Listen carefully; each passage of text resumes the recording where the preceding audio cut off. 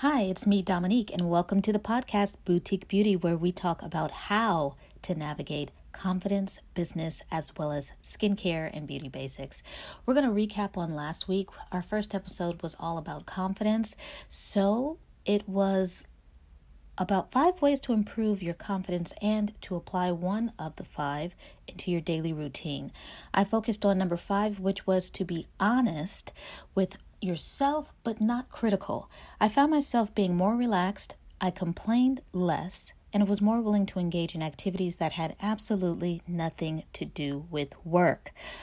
Ooh, that was a sign of relief because my creativity increased. I hope you did the exercise. If not, you can always go back and listen to episode 1 of Boutique Beauty. Keep listening while we break down today's topic, which is be your biggest fan. All right, so it's important to become your biggest fan. There's a lot of things that require our attention on a daily basis, but what we don't want to do is be that person who has diminished their value. We don't show up for ourselves. We show up for everyone else. We don't share the equity in our experiences, and we turn over all the value to other people's projects, other people's companies, other people's assets. We become an asset to someone else, right? Who needs someone who can do something for them in their life right now? Maybe you need someone to help you be more organized, take better control of your diet. You become an asset to someone else. In the same way, someone can become an asset to you if they're able to help you solve a problem. So nothing is wrong with that. We need people. People need people. And it's a basic concept. It's not going to go anywhere, even with the rise of technology. We need each other. That's how we're built. Nothing's wrong with that. But I'm speaking directly to those times where I've experienced that I overlooked what I had in the vault, right? The vault is, think of it as your jewelry box. Think of it as your bank account. Think of it as your makeup bag. Those things that give you that extra spark, that make you essential. And sometimes we can really downgrade or downplay our skills, our experiences, and it leaves us with another experience, which means that we are only useful in a capacity in which someone else assigns. And so what we need to remember in becoming our own biggest fan is that there is nothing wrong with talking about your wins. You want to talk about your wins and wins, okay? And I mean wins, W-I-Ns, and back it up with wins, W-H-E-Ns. When it happened, when did those big moments happen in your life? When did those wins happen in your life? And believe it or not, those are things that people want to know, and you need to share. You shouldn't forget those times where you accomplished something great or even something some would consider small, because they are building blocks. They're making you better. They're giving you better opportunities. They're allowing you to walk into different types of rooms and have different types of conversations. And that's a very healthy thing. And we all need those things in order to evolve in our lives to make us better and more productive. So there are some people that do these things automatically.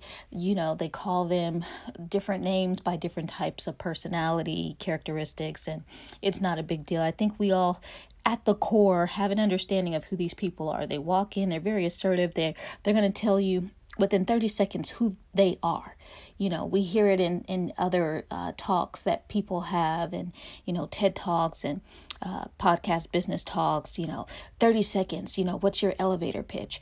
Now, you don't have to be that person who walks in the room and sucks out all the energy. If you're saying, oh, well, that's not me, I never really needed to be that person, you don't have to be anybody other than who you already are. But in today's episode, when we talk about becoming your biggest fan, what I'm describing is not shying away from sharing your experiences with people, even if they're unsolicited. So there's 3 top keys to remember. Your words are creating opportunities for you. Be present in the conversations you have with people, and remember, people want you to share what you have to offer. So remind people what you have to offer. Believe it or not, people want to know about you. Even if they don't ask, they still want to know. And I know that I've been in several instances, different occasions from time to time here and there. And these are situations that we all have experienced where there's maybe 5 people in a room, maybe 3 people in a room, maybe more people in a room. And you're really curious to hear what someone has to say, but they never speak up. Or you're really curious to know how someone got there, or who they know, or what their story is, but they never say anything. And you don't ask. And there's that one person or several people who are talking, and you're not interested in anything they have to say. Or you're like, okay, great, I know about them, but I still don't know about that one person that I was drawn to. So it's important that we remember sometimes, it works both ways. We're the person that doesn't speak up that people want to know about. And other times we're looking at the person who won't speak up that we want to know about. So we have to drop our guards and figure out ways to break the ice. Conversation is a great icebreaker, and it's not about being annoying when you have the conversations and only talking about yourself, but it's about taking a moment. Like, are you both getting a cup of coffee? Talk about the coffee. Then introduce yourself. Then tell what you do. If you're feeling maybe it's too invasive, I don't want to ask them what they do. Well, tell them what you do. Oh, hi, I'm Dominique. Is that a latte? Oh, it's a regular cup of coffee. Yeah, me too. I'm not really big on lattes, at least not today. This is what I do. Bam. Oh, I have a podcast. It comes up once a week. Oh, you're in marketing. Oh, nice to meet you. Now, that was just like a quick mock conversation that could happen at any given time, and insert yourself in that moment. Maybe you would have been at the grocery store or at the park. It only takes maybe 10 seconds. If you're lucky, maybe you hit it off and you get more conversation, but you definitely want to make sure that you just break through that barrier, take a leap, and be bold to have discussion, even if it's just to say your name, even if it's just to have an introduction about what that person is doing or what it is they like, and you share that moment. Create more moments because you're going to need them, and really so do others. So be your biggest fan, because these are the top keys of momentum. Whatever you choose to say about yourself should be positive. When you think about a fan, what does a fan do? It propels, it moves forward, it creates motion. So that's why those 3 keys to remember: your words are creating opportunities. 2, be present in the conversations you have with people. And 3, remind people what you have to offer. Those are the top 3 keys that are going to build momentum, because you're going to get more comfortable with expressing yourself and earning people's attention and appreciating people's attention more. And it's going to go the same way. They're going to respect your attention, the fact that you're having a moment with them and they want to have a moment with you. And when we don't overlook those things, we can really find ways to re-identify community in other senses, not just your neighbor, but also in your workplace, also in your hobbies, also in some cases how you socialize as a family. And those things are critical, very essential points. So if I'm with someone and they're looking for certain products, as a Mary Kay consultant, I'm always ready to share what I use, what works, what they might like, and how I can help them get it.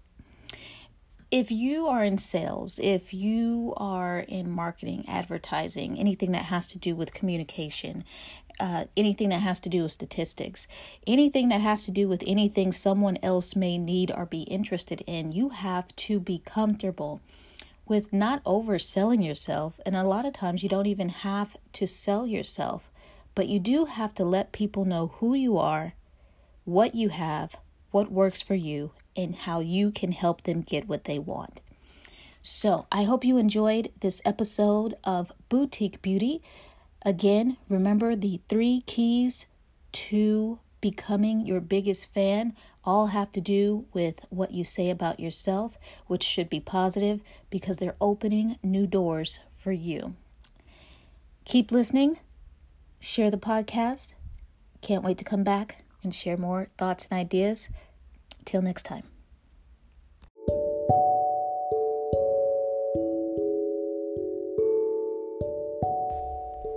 There are 5 steps to radiant skin, and the key to long-lasting radiant skin is simple.